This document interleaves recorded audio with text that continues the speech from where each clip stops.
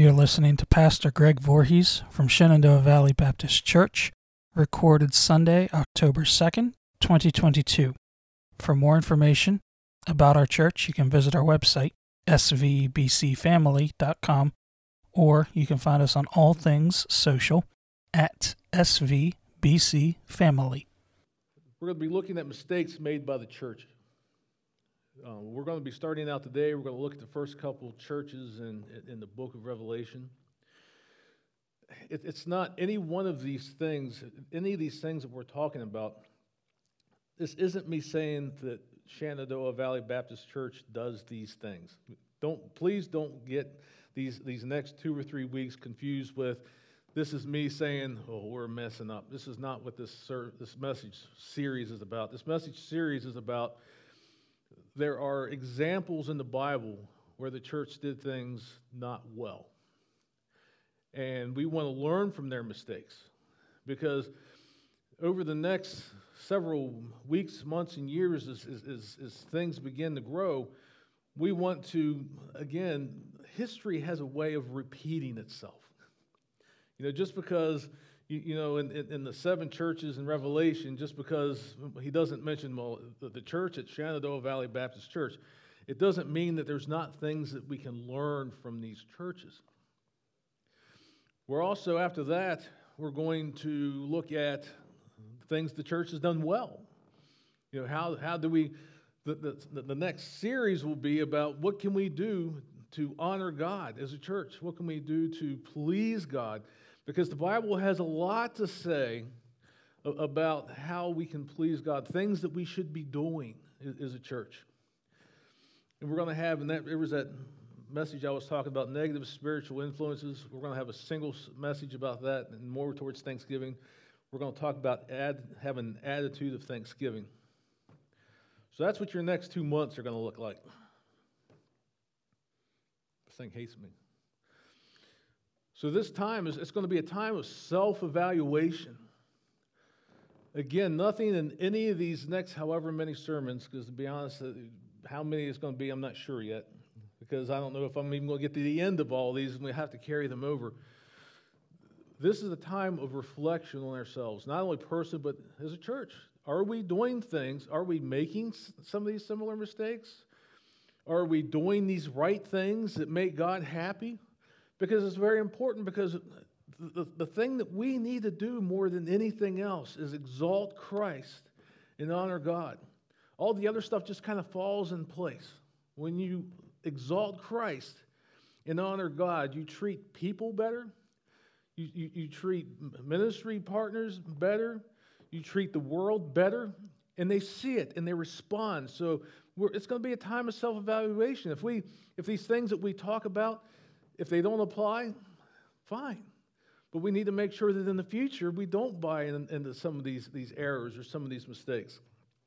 Or that further down the road that we're doing the right stuff. But I do want to, here is the church disclaimer. There's going to be a lot of stuff happening over the next several weeks, months, and years. Because when a church is becoming healthier, when a church is growing, you will meet resistance. You absolutely will. I think churches sometimes make 2 major mistakes. They either talk too much about the devil or they don't talk about him at all. Think about that. So I'm not going to spend a lot of time up here talking about the devil. This isn't his show. This isn't his arena. This is God's show. This is his arena. This is his church. But we do have to recognize that as we start doing things well, we will meet resistance. It's going to come in a couple of different ways. Things are going to pop up, and we will have division in the church. It's coming. If it's not happening now, it's coming. Why? Because how does the devil work? He divides. One time, Jesus was accused of being a prince of demons, Beelzebub, and Jesus like, this makes no sense. Why would Satan do this kind of thing? Because a house divided will fall. So what is a house divided will fall? So division is a major tool of the enemy to try to bring down churches. There will be division that will pop up in this church. Not because we're doing things wrong, but because we're doing things right. It's important to understand that. Division in your families. Let me tell you what, just because I'm talking about the church is made up of people. So the devil doesn't stop with attacking the church. He will come after you individually. You will find division that might pop. You might find you fitting and fighting with people in your family that you haven't already or you haven't in a while. Why? Because if the devil can take you out of the equation here, he's also succeeding in the church. So expect this to come. It's going to come. You're going to see conflict rise up in your church and in your family that you've probably not seen in a while. Why? Because we're going to honor Jesus Christ. We absolutely are. We are going to show this world. Again, I can't talk about this analogy enough. Us being a light on top of a hill here. When we shine our light for Jesus, resistance will come. It's coming.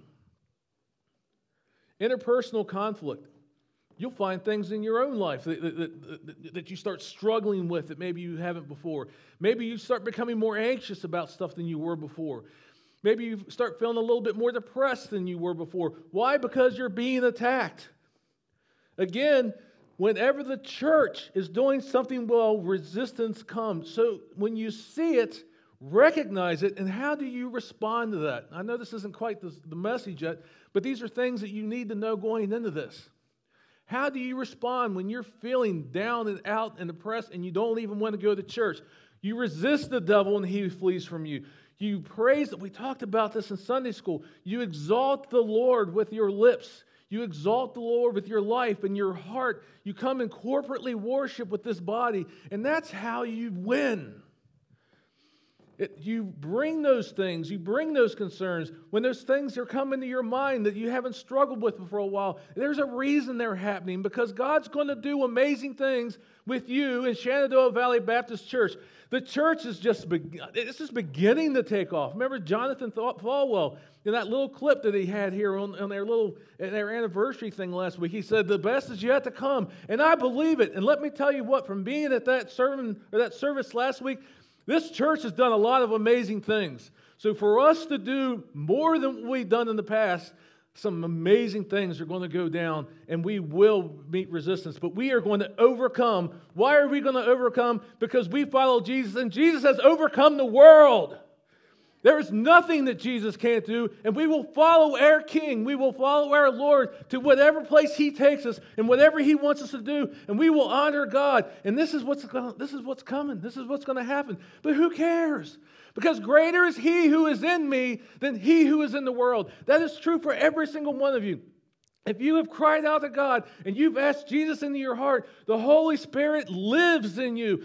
That Holy Spirit that lives in you is greater than any of these resistance, any of these interpersonal thoughts, any of these things that could happen. Greater is He who is in you than he who is in the world. We will overcome. We will grow. We will be that light that sits on top of this hill, and we will honor Christ. And the Father will send people. Why? Just because we're doing what God expects us to do. Situations might come up that just make life difficult. Your car might break down. Who knows? Again, and we talked about this in past sermons. And again, and this is the last thing I'm going to say about old Snaggletooth, the devil himself, is he does have influence in what happens in this world because he is the prince of this world. So things will be thrown at you. Why? Because he has the legal authority to throw things at you. Fortunately, we have a God who has the final say. He does. So expect these things. When you feel these things, or you see these things, you can sit there and say, okay, I know. Wait a minute. This is the stuff that Greg was talking about. He told me this was going to happen. Because it's going to happen. It's going to happen. So my question is this.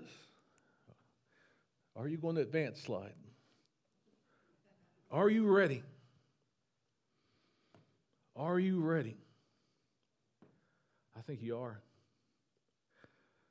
You've had a few years now since there was a rift here. Pastor Don's just been laying some good word into you. You've had a time of rest. You've had a time of rebuilding. You've had a time of almost like a sabbatical where Don has been almost like, he's been like the pastor nurse, just trying to, just letting God use him to bring this church back to a healthy place. But let me tell you what, the sabbatical's over. It's over. The rest time is over. It is time for us to start impacting this community for the Lord Jesus Christ. How are we going to do it?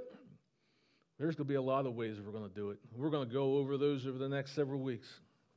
But are you ready? I want you to be ready. I want you to be excited about what God wants to do with you.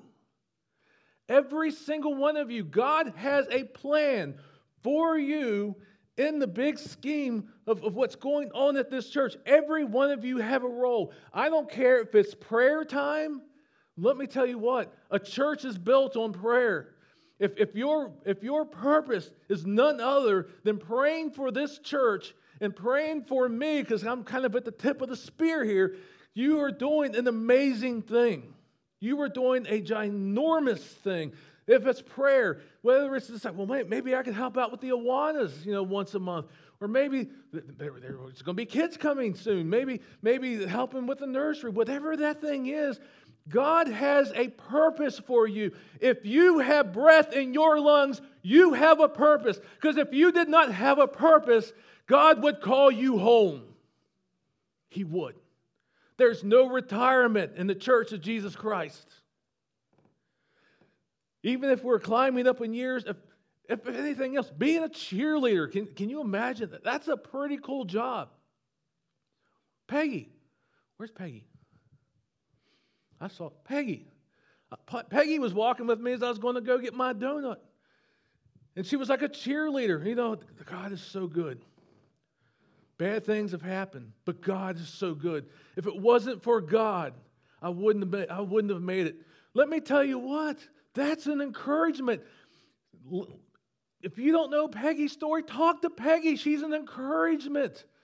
Let her share her story about Jesus with you.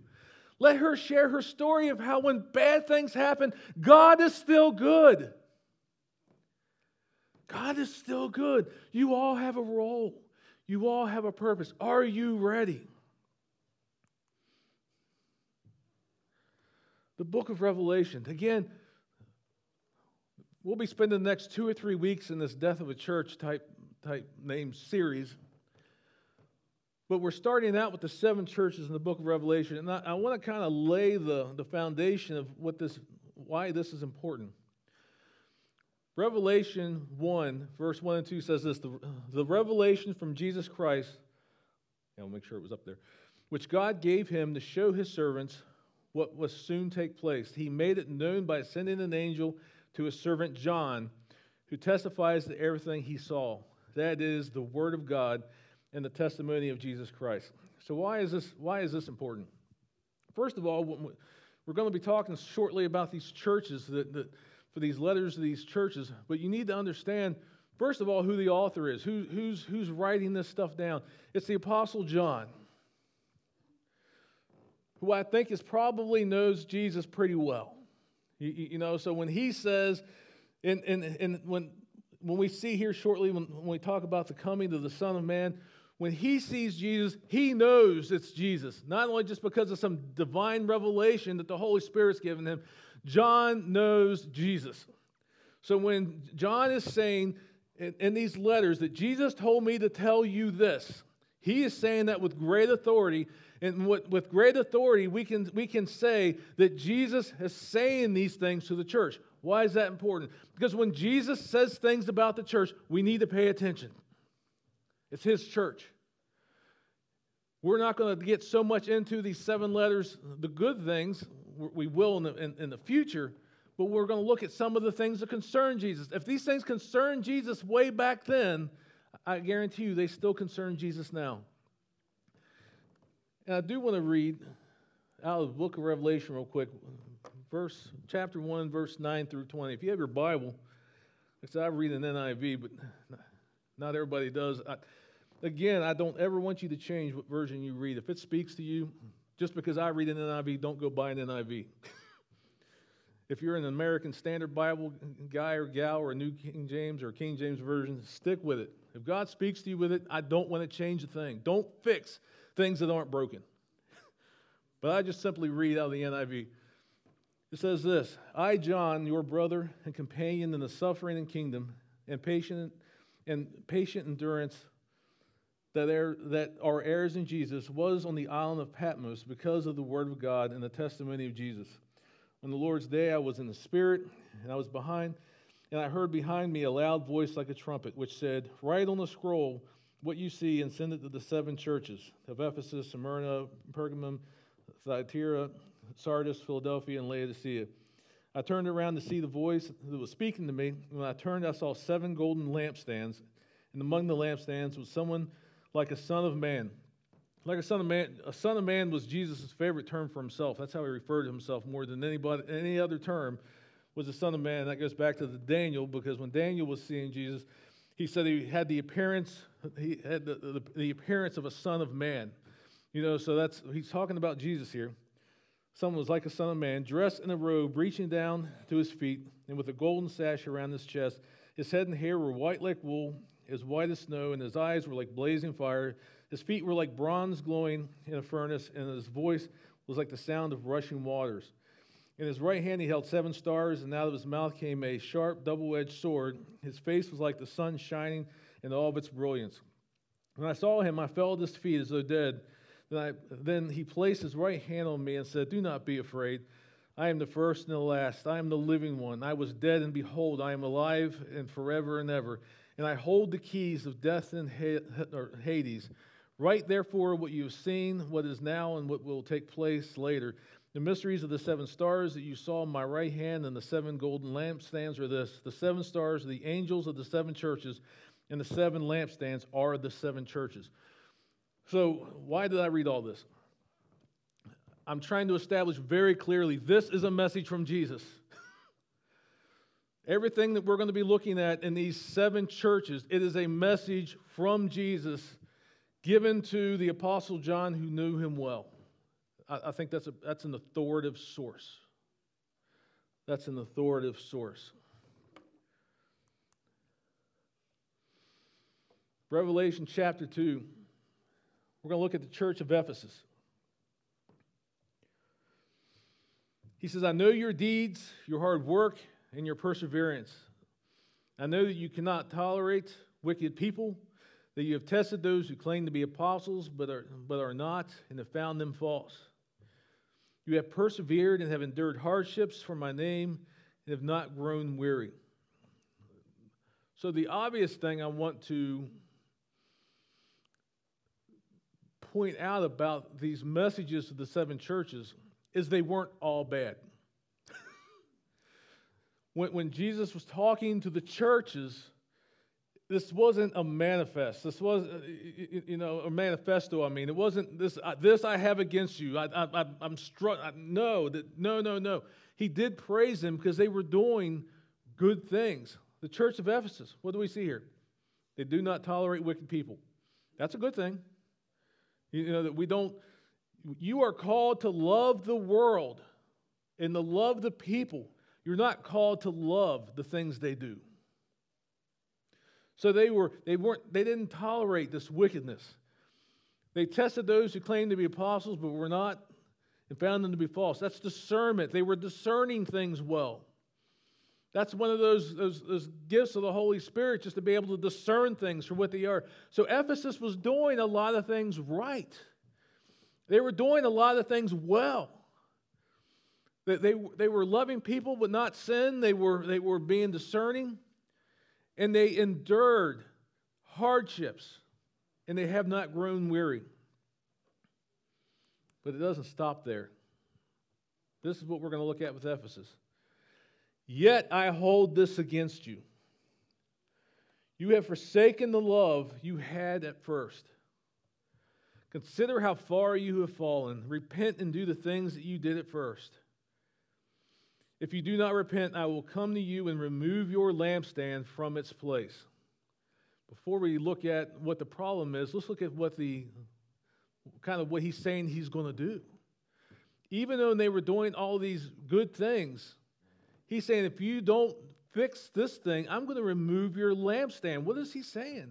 You're going to cease to exist to be a church. So why is what he's saying before this warning?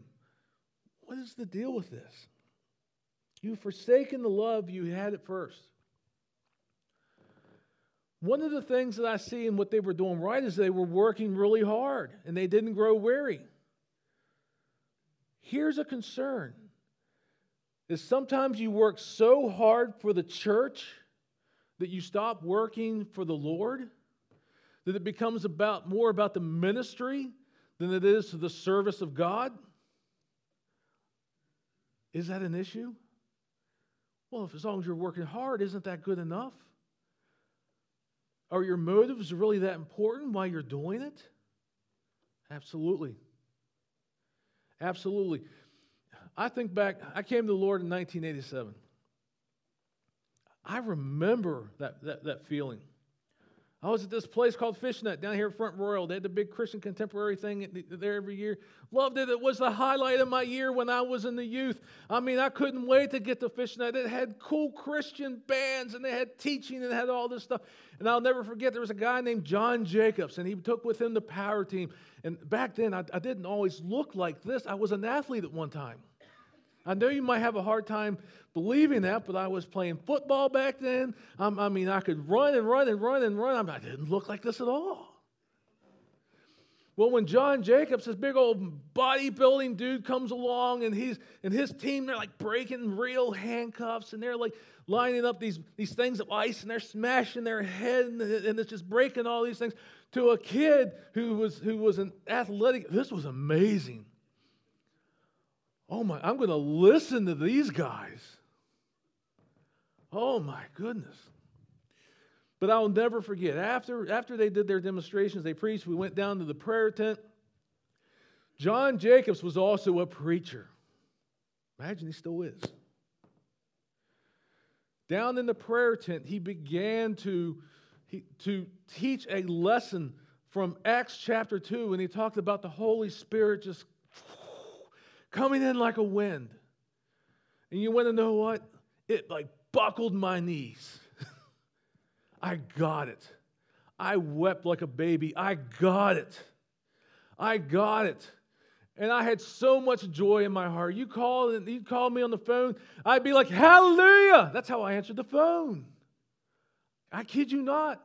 Me and my buddy Jason, we were going to the malls, walking up to people. Do you know Jesus Christ is your personal Lord and Savior? We were thrown out of malls over and over and over. We would set up, we were going to be the next Christian rock band. I'll tell you what, we were going to be it. I mean, we were playing music, and we were just, anybody who wanted to hear, even if you didn't want to hear about Jesus, we were going to tell you about Jesus. We did. Well, let me tell you what, that is what the first love is all about. How did you feel about Jesus when you surrendered for the first time? How did you feel about Jesus when you realized you were in a very dark place and now all of a sudden you're not? How did you feel about Jesus when you were captive by your sin and all these horrible things, and maybe even addictions and horrible things that have happened, and all of a sudden the chains broke free because of Jesus? How did that make you feel? That is your first love. Well, let me tell you what. I've also known what it was like when I was pastoring a small church to get so wrapped up in the business of church, just making sure everything got done, or when I was a recovery pastor, making sure I got all the seats set out, and I did all this and that and the other and all these things. And I got so wrapped up in the work of the church that I lost sight of why I was doing it in the first place. I had lost the joy of my salvation. I had lost my first love. Well, you want to know what? That's what God cares about more than your service. He cares about your heart. He cares about why you're doing things, not how good you're doing things. God calls you to do your very best, but you're never going to be perfect. You're never going to do everything right all the time. Don't get so wrapped up into the work. Always remember why you do the work. It's to exalt the Lord Jesus Christ. That is why we do these things. That is our first love. That is why we are here. That is why we exist as a church. Not only to be in a search and rescue mission for the lost and dying people in the world. It's to exalt Jesus because He is worthy. He is worthy of that. And as long as we keep that in sight, as long as we keep that in focus, the fact that we are here to serve God, He takes care of the rest. He does. He takes care of the rest. I can tell you what, I have a doctorate degree. Big whoop. Who cares? I've got a lot of student debt. Let me tell you what, I have learned more from the Holy Spirit than I ever learned in a book. Do I think that education is important? I do. Don't think that I'm saying that that's not important. But what I'm saying is this, even sometimes when you're studying the Word of God at that level, when you're so busy dissecting what everything means, and you're trying to figure out what it means in different languages and this, that, and the other, it's so easy to get wrapped up in the details that you forget why you're doing it. Don't fall into that trap, church. I want you to be motivated by Jesus and Jesus alone. What He calls you to do, that's between you and Him. I might throw suggestions out there. I know people that play music. I might throw suggestions out there, but where the rubber meets the road, it doesn't matter. As long as you're doing it for Jesus, we're going to be okay. You're going to be okay. Keep your heart where it needs to be. Let the first love of your heart be the love of your Savior, because He is worthy of that. He deserves that. You realize the whole thing, and I don't remember who I was talking to. I was talking about, the way God set the system up of the forgiveness of sins and the shedding of blood and all these things. And sometimes you just have these conversations with people like, I wonder why He even set it up that way. Because He made the rules. He's the one that decided that the only way to forgive sin is the shedding of blood. Why would He do that? Well, I'll tell you why. It's because He needed, to demonstrate to you how serious our sin is, and more importantly, how much He loves you. Because here's the interesting thing about sin and punishment and the shedding of blood and all these things. That God has been most unfair to Himself, because He made the rules where He was going to pay the price so that you didn't have to. That is love, and that is why we need to be excited about Jesus. That is why we need to be excited about the Father. That's why we need to seek the Holy Spirit's guidance in everything we say and do. Yeah, He lives in us, but have we ever asked Him, what do you want me to do, Spirit? You're my guide, you're my counselor, you're all these things to me. What do you want me to do? How often do you ask the Holy Spirit that? When's the last time you asked the Holy Spirit that? We need to be focused on our first love, because this is a significant thing. If you do not repent, I will come to you and remove your lampstand. Why is it so? It is so important to God that your attitude and your motivation and your love is more important to Him than anything that you could do. That's what He wants. He wants your heart. And He wants your heart to stay on Him. And it is so important to Him that even the church that was doing all the right stuff, He threatened to remove them from existence because they lost track of why they were doing it. They lost sight. Shenandoah Valley Baptist Church, I need you to see the goal. The goal is to exalt Christ. We're going to do that any way we can. We may come up with ministries, we may come up with plans, we may come up with all these things. But if we do all this labor and we don't include the Holy Spirit, our labor is going to be in vain. But when we do these things at the guidance of the Holy Spirit, what is the beautiful thing? What does the Holy Spirit do more than anything? Why do we not talk about the Holy Spirit a whole lot? The Holy Spirit doesn't even draw attention to Himself.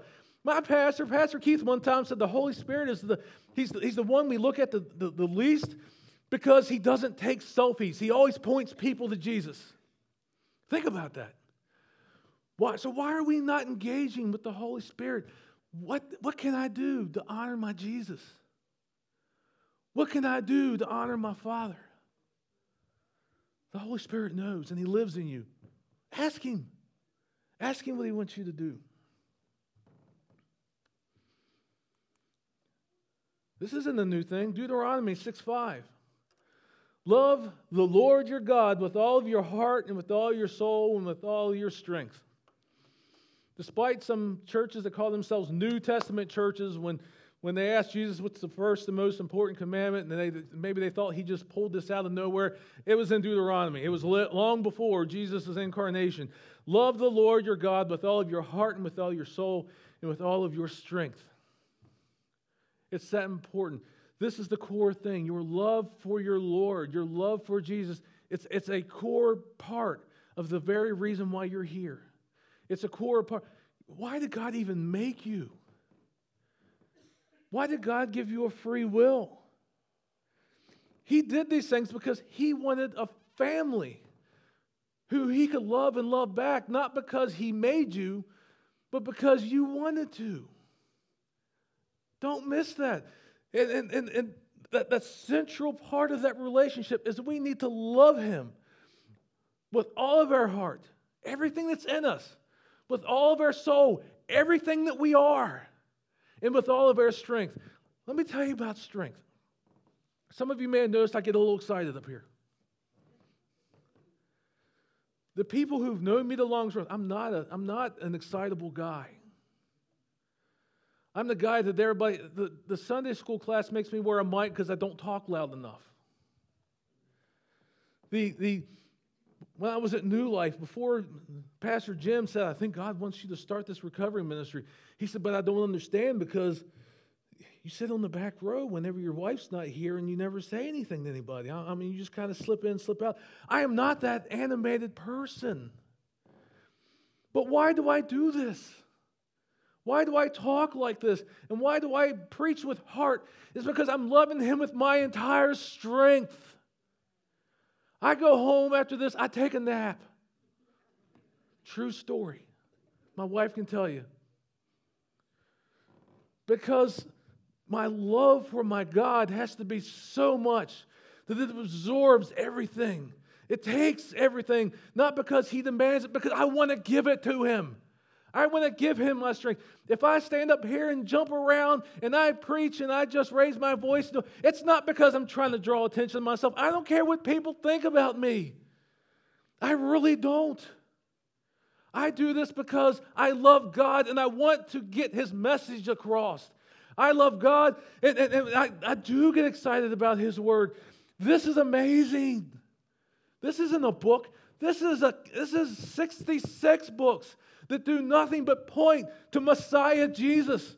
The fact that God was starting to tell us all the way back in Genesis chapter 3 that He was coming, that He was going to come through the seed of a woman, that all the laws and all the prophets, all of them pointed to Jesus. It is so amazing that God constructed this thing with humans of all things and somehow pulled this thing off. Only God could have done that. This is amazing. And I do talk about the law and the prophets a lot, but let me just stop here for a second and point out, I don't want you to think because I love the law tells me what is right and is wrong. It tells me how to make God happy and what I do when I do it, it displeases Him. But I don't want you to get so wrapped up in the law that you forget grace. The message of Jesus Christ is that of grace. I love this law. I love these prophets. But they all point to the giver of grace. They all point to the giver of grace. I just realized I skipped praise and worship. Sorry. David, we can use that stuff next week. I need somebody to keep me on track. Love the Lord. Yeah, you need to keep me straight. Love the Lord your God with all your heart, with all your mind, and all your strength. We'll go to the next church. The church of Smyrna. Smyrna. Here's the cool thing about this church. He didn't have anything bad to say to them. He didn't. You know, when we talk about the things the church does right, we're probably going to revisit these folks. But of the 7 churches, he didn't really have anything bad to say about them. They were following God the best way that they knew how, and he was happy with what they were doing. You know, so we'll probably come back to them. Not in this sermon series, because right now we're talking about the mistakes that we tend to make. Pergamum. Verse 13, we're in Revelation 2. I know where you live, where Satan has his throne, yet you remain true to my name. You did not renounce your faith in me, not even in the days of Antipas, my faithful witness, who was put to death in your city where Satan lives. Okay, this is kind of cool stuff here. You remain true to my name. So Jesus is saying, right here in your hometown, Satan has set up shop. This is where his throne is. He set up shop here. But you remain true to my name. You didn't renounce your faith in me. This is a ginormous thing. But you want to know what? There was still an issue. Nevertheless, here's 14 and 15. I have a few things against you. There are some among you who hold to the teachings of Balaam and who taught Balak to entice the Israelites to sin, so that they ate food sacrificed to idols and committed sexual immorality. Likewise, you also have those who hold to the teachings of the Nicolaitans. The Nicolaitans. We're not really quite sure who these cats are. There are some of the early church fathers who really connect the Nicolaitans to Gnosticism, which I don't even have time to even open that can of worms. But here's the important things to be focusing on here. The fact that these Nicolaitans did things that God wasn't happy about, but they held to the teachings of Balaam, and they were eating food sacrificed to idols, and they were committing sexual immorality. There's a few. Let's go back to Exodus. Why is Balaam and Balak? Why is this stuff so bad? Exodus chapter 20. Here's a little trivia for you, and I know you almost. What do we find in Exodus 20? The 10 Commandments. The 10 Commandments. The 10 Commandments are pretty important. The 10 Commandments are important because even though we've added so many different rules and God tried to make it simple. Here's 10 little rules, 10 simple things. But the first 2, we're going to really look at this Balaam and Balak stuff, this idol worshiping stuff. That was all part of this. One of the 10 Commandments, you shall have no other gods before me. God he is not willing to share you with anyone. He's not. God wants your full attention. And he deserves it. Because when you have other gods, and what is a god? Actually, let's go back and forth here for a second. The second one was, you shall not make for yourselves an image of the form of anything in heaven above, or in the earth beneath, or in the waters below. You should not bow down to them or worship them. King James language, don't make any graven images. So whether it's a graven image, which is just a thing that people make and they worship, and the Israelites were doing a lot of this stuff. It really took the exiles to kind of break this behavior, but there was a lot of this going on before that. This worshiping of things, created things. God saying, no, you don't do that. But they turn these made things into gods. What is a god? A god is anything that takes first place in your heart. A god is anything that controls what you do or why you do it. Can your job be your god? Yes, it can. If everything you do is motivated by your job, you've placed that in the throne of your heart. Let's make it a little more personal. My boss goes here. He's like, yeah, it should be. It should be there. Your children or your grandchildren.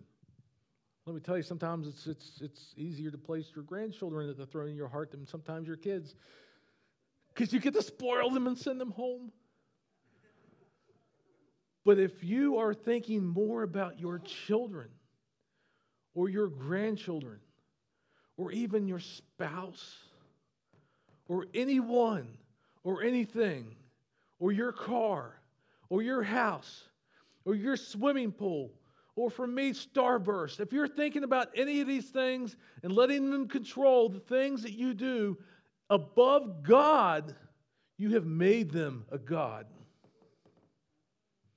Is there something in your life that's a God? And that's not something for me to answer. And that's not something I'm not going to ask. Brothers and sisters, raise your hand. If you have something in your life that's more important than you, I'm not going to do that to you. But I do want you to go home with this. Say, Holy Spirit, is there something that's more important to me than the Father? Because if there is, you got some work to do with the Holy Spirit. You need to tell the Holy Spirit, make me like Jesus. Make me more like Jesus, because I'll tell you what, Jesus always put the Father first. Think about when he's now in Gethsemane, and he's like sweating blood. He's so stressed out, and he's got the weight of the world on his shoulders, and all this is going on. And he's like, Father, let this cup pass from me, but not my will, but yours be done. Jesus put the Father first. If there is anything in the throne of your heart higher up than the Father, the Son, and the Holy Spirit, you need to start praying about that. You need to take that to the Father himself. God, and here's the thing. It might even be some of these things like forgiveness. I struggle with forgiveness. I'd be the first to tell you that. If it's one of these things, sometimes you have to ask God to even help you to want to fix things in your life. God, if this is one thing is in my heart, it's just so big in my life, it's so important, you need to help me want to dethrone it and put you in that place. Sometimes it gets that basic. God, I need your help to want to get rid of the other God, because I need to seat you in the throne of my heart. Sometimes it's that basic. God, just help me to want to. Then when you get the wants to, then you have to talk to the Spirit about the hows to. How do I do this, God? How do I do this, God? You will have no other gods before me. So what was the problem with this church? Some of them were entertaining gods, small g, and not God, big G. They were focusing on stuff or other things instead of Yahweh. I am. They weren't focusing on I am. That's a big thing. Let's look at this food sacrifice to idols. Good thing we didn't do praise and worship. Food sacrifice to idols. Is it a big deal? You know, yeah, there might be somebody sacrificing a chicken to Satan, but I don't worship Satan, so can I have the wings? You know, can I have the breast? It doesn't really matter that it was sacrificed to Satan. It doesn't make any difference. You know, it's chicken. Does God look at it that way? Well, Paul had something to say about this. He was writing this to the church at Corinth. 1 Corinthians 10, 18 through 20. Consider the people of Israel. Do not those who eat the sacrifices participate in the altar? Do I mean then that food sacrificed to an idol was anything, or that an idol was anything? No, but the sacrifices of pagans are offered to demons, not to God. And I do not want you to be participants with demons. Continuing on, 21, 22. You cannot drink the cup of the Lord and the cup of demons too. You cannot have a part in both the Lord's table and the table of demons. Are we trying to arouse the Lord's jealousy? Are we stronger than He? So this church, there were some who were eating food sacrificed to idols, and they were probably thinking, what's the big deal? It's beef. It's lamb. What's the big deal? It's because it was offered to the table of demons, and you cannot share the table with the Lord and the table with demons. You cannot walk with God and run with the devil. It boils down to that. You can't have it both ways. What did Jesus say? Matthew 6:24, you can only serve, or no one can serve two masters. Either you will hate the one and love the other, or you will be devoted to the one and despise the other. You can't serve two gods. You can't have it two ways. You have to be all in. Your first love needs to be the Lord Jesus Christ, and you need to be all in. And even if it was just food sacrificed to idols, it's a big deal because He's not going to share you with demons. He's not going to share you with the devil because He loves you. And that also keeps you safe. You are safe in the arms of God. You are not safe in the accompaniment of any evil thing. And this church was doing that very thing. This was a church who was doing things right. They were doing things that were right, but they were eating food sacrificed to idols, and some of them were entertaining other gods. Romans 21:1. This is referring to sexual immorality now. Therefore, I urge you, brothers and sisters, in view of God's mercy, to offer your bodies as a living sacrifice, holy and pleasing to God. This is your true and proper worship. Your body doesn't belong to you. If you have given it to Christ and you have given Him everything, you are no longer your own. So what you do with your body matters. It does. And your true and proper worship is not to be a dying sacrifice, not to lay down on an altar and let somebody, kill you. It's to be a living sacrifice. He wants you alive in serving Him. He wants you alive in embracing in a relationship with you. He wants you to be alive, and He wants you to realize that you're not your own, that you are His, and He is yours. Huge, huge stuff.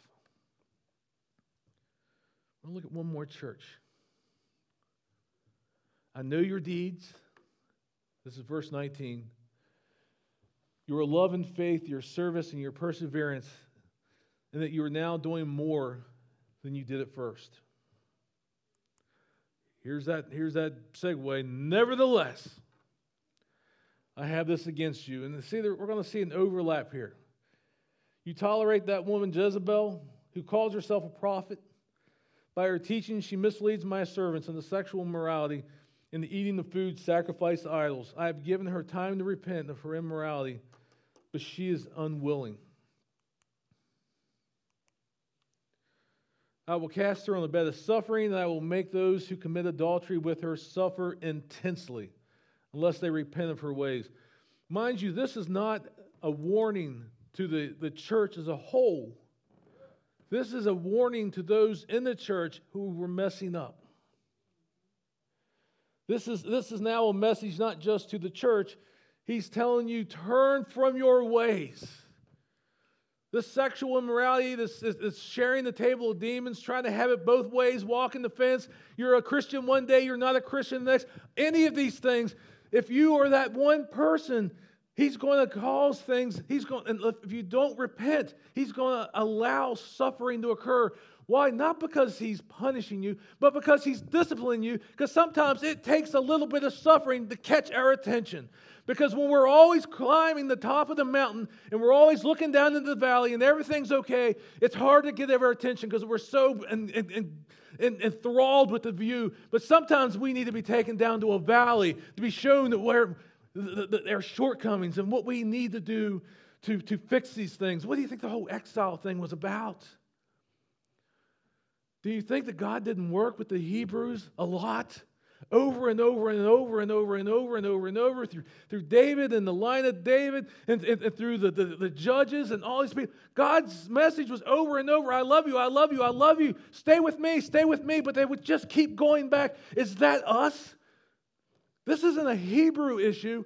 This is a people issue. How often do we keep trying to run back from the things that cause us to be in captivity? How often do we run back to the things that we escaped from? Do not run back to the things that kept you captive before you knew Jesus. Do not run back to those things, because God can only put up with that so long, not because He wants to punish you, but because He loves you and He wants you to see the error of that way, and He wants to do whatever He has to do to catch your attention, to align your heart the way it needs to be, so that one day that Jesus can wrap His arms around you and say, well done, good and faithful servant. And you're given the crown of life, and you eat and you eat from the tree of life, and you do all these awesome things. God wants to make sure that you go down that path, and sometimes it takes a little bit of suffering. So by golly, if this is you and you're trying to walk the line, if you're on the fence and you're trying to be Jesus to some people and you're trying to be not Jesus to other people, it's time to wake up, church. You can't do it. You can't do it. You can't have it both ways. This church tried to have it both ways, and it doesn't work. It caught God's attention, and Jesus has some stuff to say to them. Leviticus 19:2. Speak to the entire assembly of Israel and say to them, be holy, because I, the Lord God, am holy. What does that mean? Here's a nice little Hebrew word. I think it's pronounced quados. If I'm wrong, don't laugh at me. What's it mean? The Strong's definition is separate from human infirmity, impurity, and sin. When God is saying, I am holy, it's more than just saying I'm enough just in myself. God is saying, I am without sin. I am without impurities. I am without infirmity. God is telling you, this is the standard. I am this way. Be holy, because I am holy. That is what God wants from us. Now, let me just back this up for a second, and then we'll close this thing out before Sanford runs me out. God still understands your people. God still understands who you are and the things that we do. You know, Paul said, I got this thorn in the flesh. I prayed to God. We don't know what that thing was. We know he struggled with something. We know that all have sinned and fallen short of the glory of God. Here's another one of these tools. These interpersonal things. I was talking about these interpersonal attack. When you make a mistake, it's one thing to just not to try again. But you pick yourself up and you brush yourself off and you go on. Because God doesn't expect perfection, because He knows you can't accomplish it. Your holiness cannot be accomplished by the stuff that you do. Your holiness is given to you through the sacrifice of Christ. You can be without sin simply because of Jesus. You can't do it on your own. So when you make a mistake, don't beat yourself up. Don't sit there, I'm not worthy to go to church anymore. What if they know what I did? What if they know what I'm doing? What if all of this? What if that? Whatever your what ifs are, don't let it keep you out of this church. Because even though you're called to be holy, God understands that we're going to fall. But He's there to pick us up and to carry us. And the Holy Spirit wants to help us not to make those mistakes. And sometimes discipline comes in our lives. It's not because, again, He wants to hurt us. It's because sometimes He needs to get our attention. But we need to be holy. We need to be different. We need to be, what was the whole thing? All these food laws these poor Hebrew people had to deal with.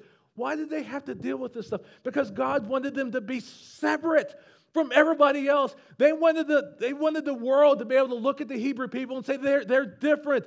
They are the people of God. But let me tell you what, that's true for you now too. God expects the world to look at you, the church of Jesus Christ, and for the world to say, well, they're different. They're set apart. They're not the same as us. Because, well, I'll tell you what, they're a hurting world out there. And if you don't offer them anything that they can't find out there, they're not going to come. And they're going to die lost in sin. It is our job to be holy, to try to be holy as God has commanded us. But when we make the mistake, don't let that knock you out of the fight. You're going to be knocked down. You're going to be knocked down. Pick yourself back up. If you're down and you feel like you're bleeding, you can't go, Holy Spirit, help me. Jesus, I need you to help pick me up. I don't care how you get back up, but get back up. If you need to call a brother, or you need to call a sister, or you need to call the pastor, I don't care who you need to call. If you need help, cry out for the help. The church is here to help you. The church is here to sustain you. You are the gift that God has given every one of you. The church is a gift. Let the church be a gift to you. Let the church be the search and rescue vehicle to go out and save lost people. Point them to Jesus so that the Holy Spirit saves them. I can't save anybody, but I can point you to somebody who can, and that's what our job is. That's what our job is, to be this light on top of this hill, pointing people to Jesus and letting the Holy Spirit do His thing. You realize we can do all the plans and do all the ministries, but if the Father doesn't call them, we can't do a thing. We need the Father to be, we need to be on the same page with Him to be impacting the world. And that's what we're going to do. Be holy. Be holy. Let us close in prayer.